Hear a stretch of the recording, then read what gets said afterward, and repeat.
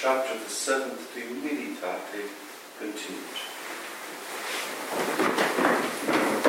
The first degree of humility, then, is that a man always keep the fear of God before his eyes, avoiding all forgetfulness, and that he be ever mindful of all that God hath commanded, bethinking himself that those who despise God will be consumed in hell for their sins, and that life everlasting is prepared for them that fear him. And keeping himself at all times from sin and vice, whether of the thoughts, the tongue, the hands, the feet, or his own will, let him thus hasten to cut off the desires of the flesh. Let thou, O Lord, have mercy upon us. Thanks be to God. Initium sapientiae timor Domini. The fear of the Lord is the beginning of wisdom. Fear is related to the avoidance of what is evil. Hope, on the other hand, is related to the desire for what is good. The most prevalent fear among people is the fear of loss. The loss of one's health, the loss of one's possessions, the loss of one's security, the loss of one's reputation, the loss of one's loved ones. All of these losses, or rather the spectre of these losses, produces fear in a man. But the fear of loss must be distinguished from the salutary fear of the Lord. I shall return to this fear of loss in just a moment. In what sense do sacred Scripture and the Father speak of the fear of the Lord? It is right to fear the punishment of sin. This is servile fear.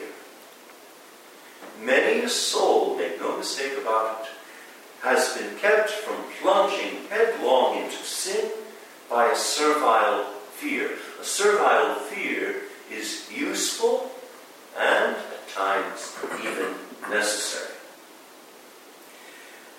Such a fear, nonetheless, belongs to the order of nature. The fear of punishment belongs to the order of nature. But as such, it is necessary and useful. The fear of the Lord, however, being a gift of the Holy Ghost, belongs to the order of grace, perfecting nature, so that we have servile fear that belongs to nature, and the fear of the Lord, a gift of the Holy Ghost, which belongs to the order of grace. The latter perfecting the former. The fear of the Lord is, as St. Thomas explains, related to the theological virtue of faith, but also to the cardinal virtue of justice and to the virtue of religion. What is the object of the virtue of religion? We've been studying it for the past 3 months with Father Thomas. The object of the virtue of religion is the reverence due to God. This is a very strong motif in the writings of Mother Mechtild, the reverence due to God, the object of the virtue of religion. Given that the virtue of religion informs all of Benedictine life, one understands why St. Benedict sets the fear of the Lord at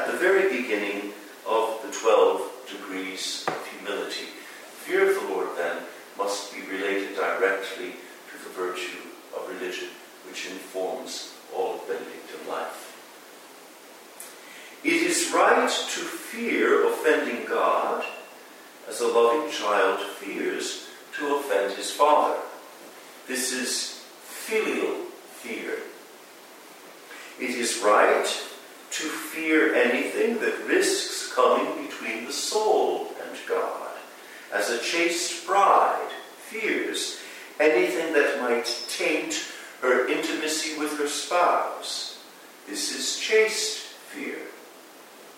These two forms of fear, or if you want to call them filial fear and spousal fear, are not forfeited by a soul's growth in charity. That is, in divine love. Rather, they are perfected by charity, because both filial fear and spousal fear, or chaste fear, tend to union with God. And we have known and have believed the charity which God hath to us. God is charity, and he that abideth in charity abideth in God, and God in him. One recognizes the fear of God that is the beginning of wisdom by the yearning for union with God that accompanies it. This is how one can distinguish the fear of God from other fears. The fear of God is always accompanied by a yearning for union with God. If in your fear of God you don't have this yearning for union, there's something lacking in your fear of God. The fear of God is always accompanied by a longing for union. The soul that fears God wisely never stops saying, O God, thou art my God. How eager my quest for thee, body athirst and soul longing for thee, like some parched wilderness where stream is none.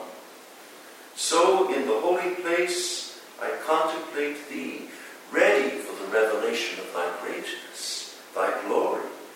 To win thy favor is dearer to me than life itself. My songs of praise can no more be withheld.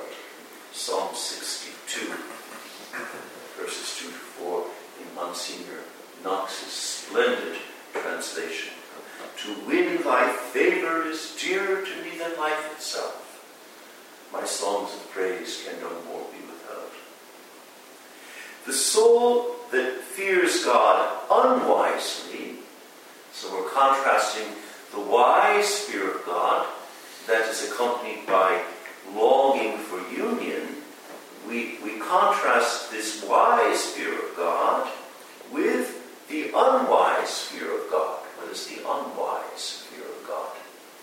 The soul that fears God unwisely seeks to escape from his presence in a futile attempt to hide from his gaze.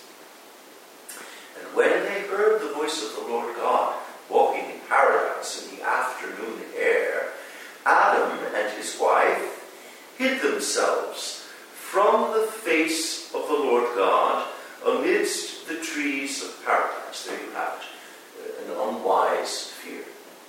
And the Lord God called Adam and said to him, Where art thou? And he said, I heard thy voice in paradise, and I was afraid, because I was naked, and I hid myself. This sort of unwise fear, common to all the descendants of Adam, is vanquished by the love of God revealed in Christ and poured into our hearts by the Holy Ghost, according to the word of the Apostle. The charity of God is poured forth in our hearts by the Holy Ghost, who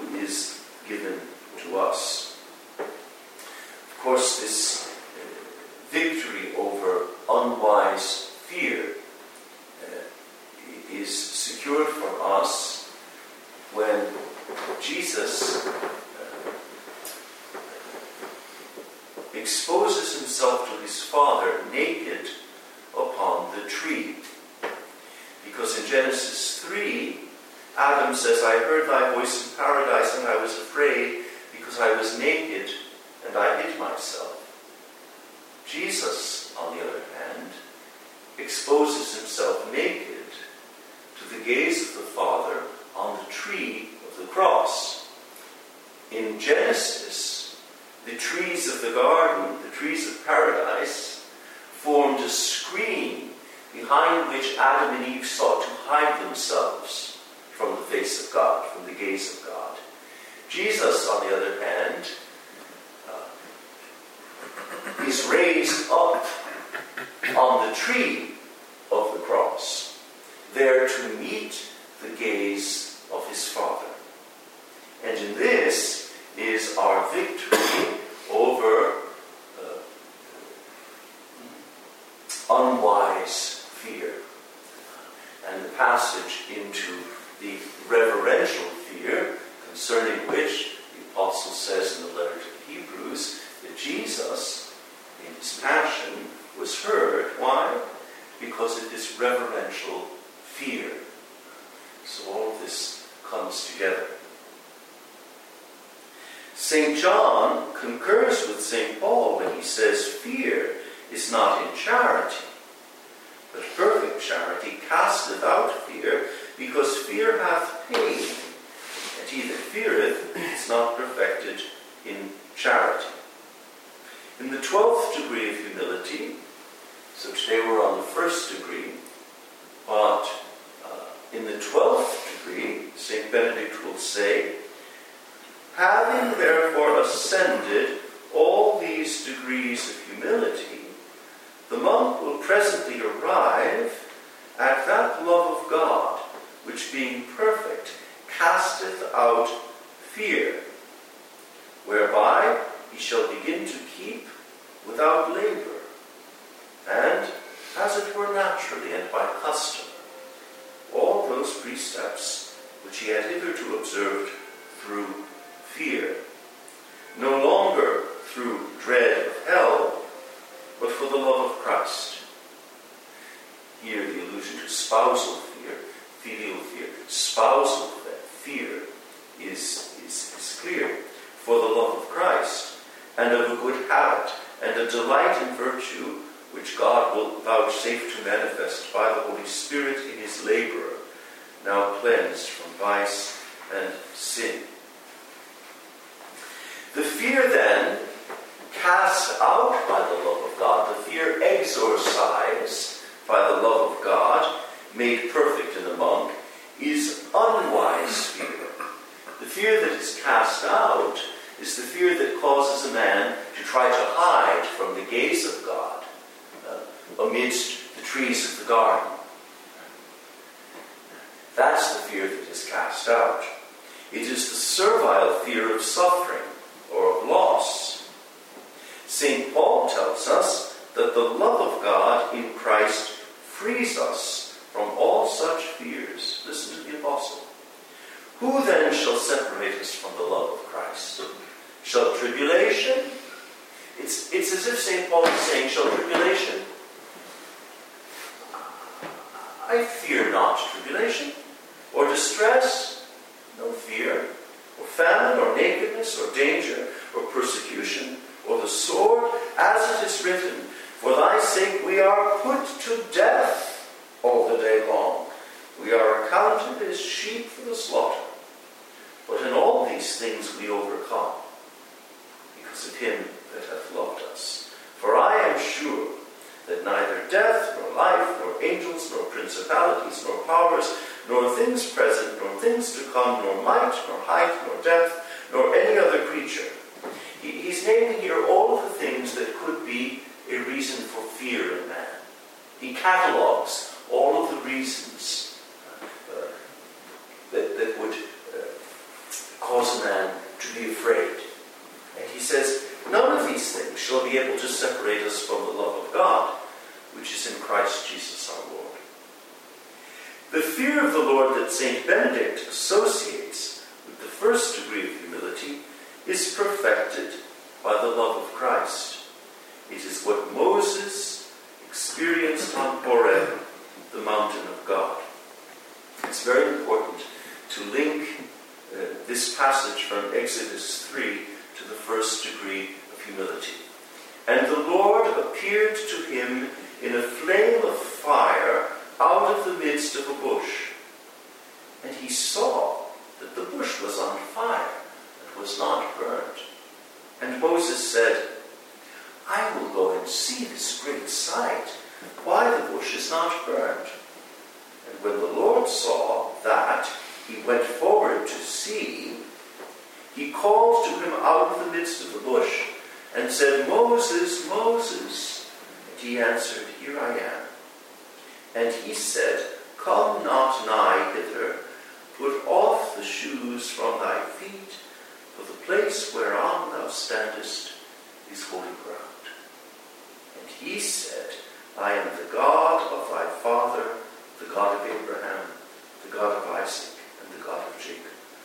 Moses hid his face, for he durst not look at God. That is the fear of the first degree of humility. Note that it's associated with this desire to advance towards God, this yearning for God. Moses does go forward. So do you see how the desire for closeness to God must accompany the fear that causes a man to hide his face? The same holy fear was likewise the experience of Isaiah in the temple. I saw the Lord sitting upon a throne high and elevated, and his train filled the temple.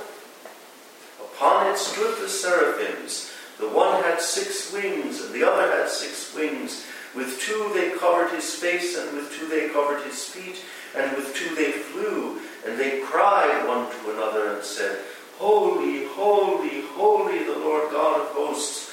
All the earth is full of his glory. And the lintels of the doors were moved at the voice of him that cried, and the house was filled with smoke. This business of the lintels of the door moving, in an earthquake, you're counseled to get between the lintels of the door, to stand in the door jamb, because that is reputed to be the most secure place in an earthquake. So do you see what's going on here? Even the lintels of the door, the most secure part of the structure, are shaking. It's a very significant little detail here. And the lintels of the door were moved at the voice of him that cried, and the house was filled with smoke. And I said, Woe is me, because I have held my peace, because I am a man of unclean lips, and I dwell in the midst of a people that have unclean lips, and I have seen with my eyes the King, the Lord of hosts. For us monks, the all-pervasive and wise fear of the Lord, a gift of the Holy Ghost, originates in the sacred liturgy. The divine office, in particular, is a school of the fear of the Lord. The sacred liturgy is where the theological virtue of faith and the virtue of religion come into play in the highest degree, and so perfect the fear of the Lord. In Benedictine life, there is no opposition between fear of the Lord and a burning desire for union with Christ. Quite the contrary. Benedictine holiness wonderfully synthesizes the virtue of religion with the incandescent charity of filial and spousal union with our Lord.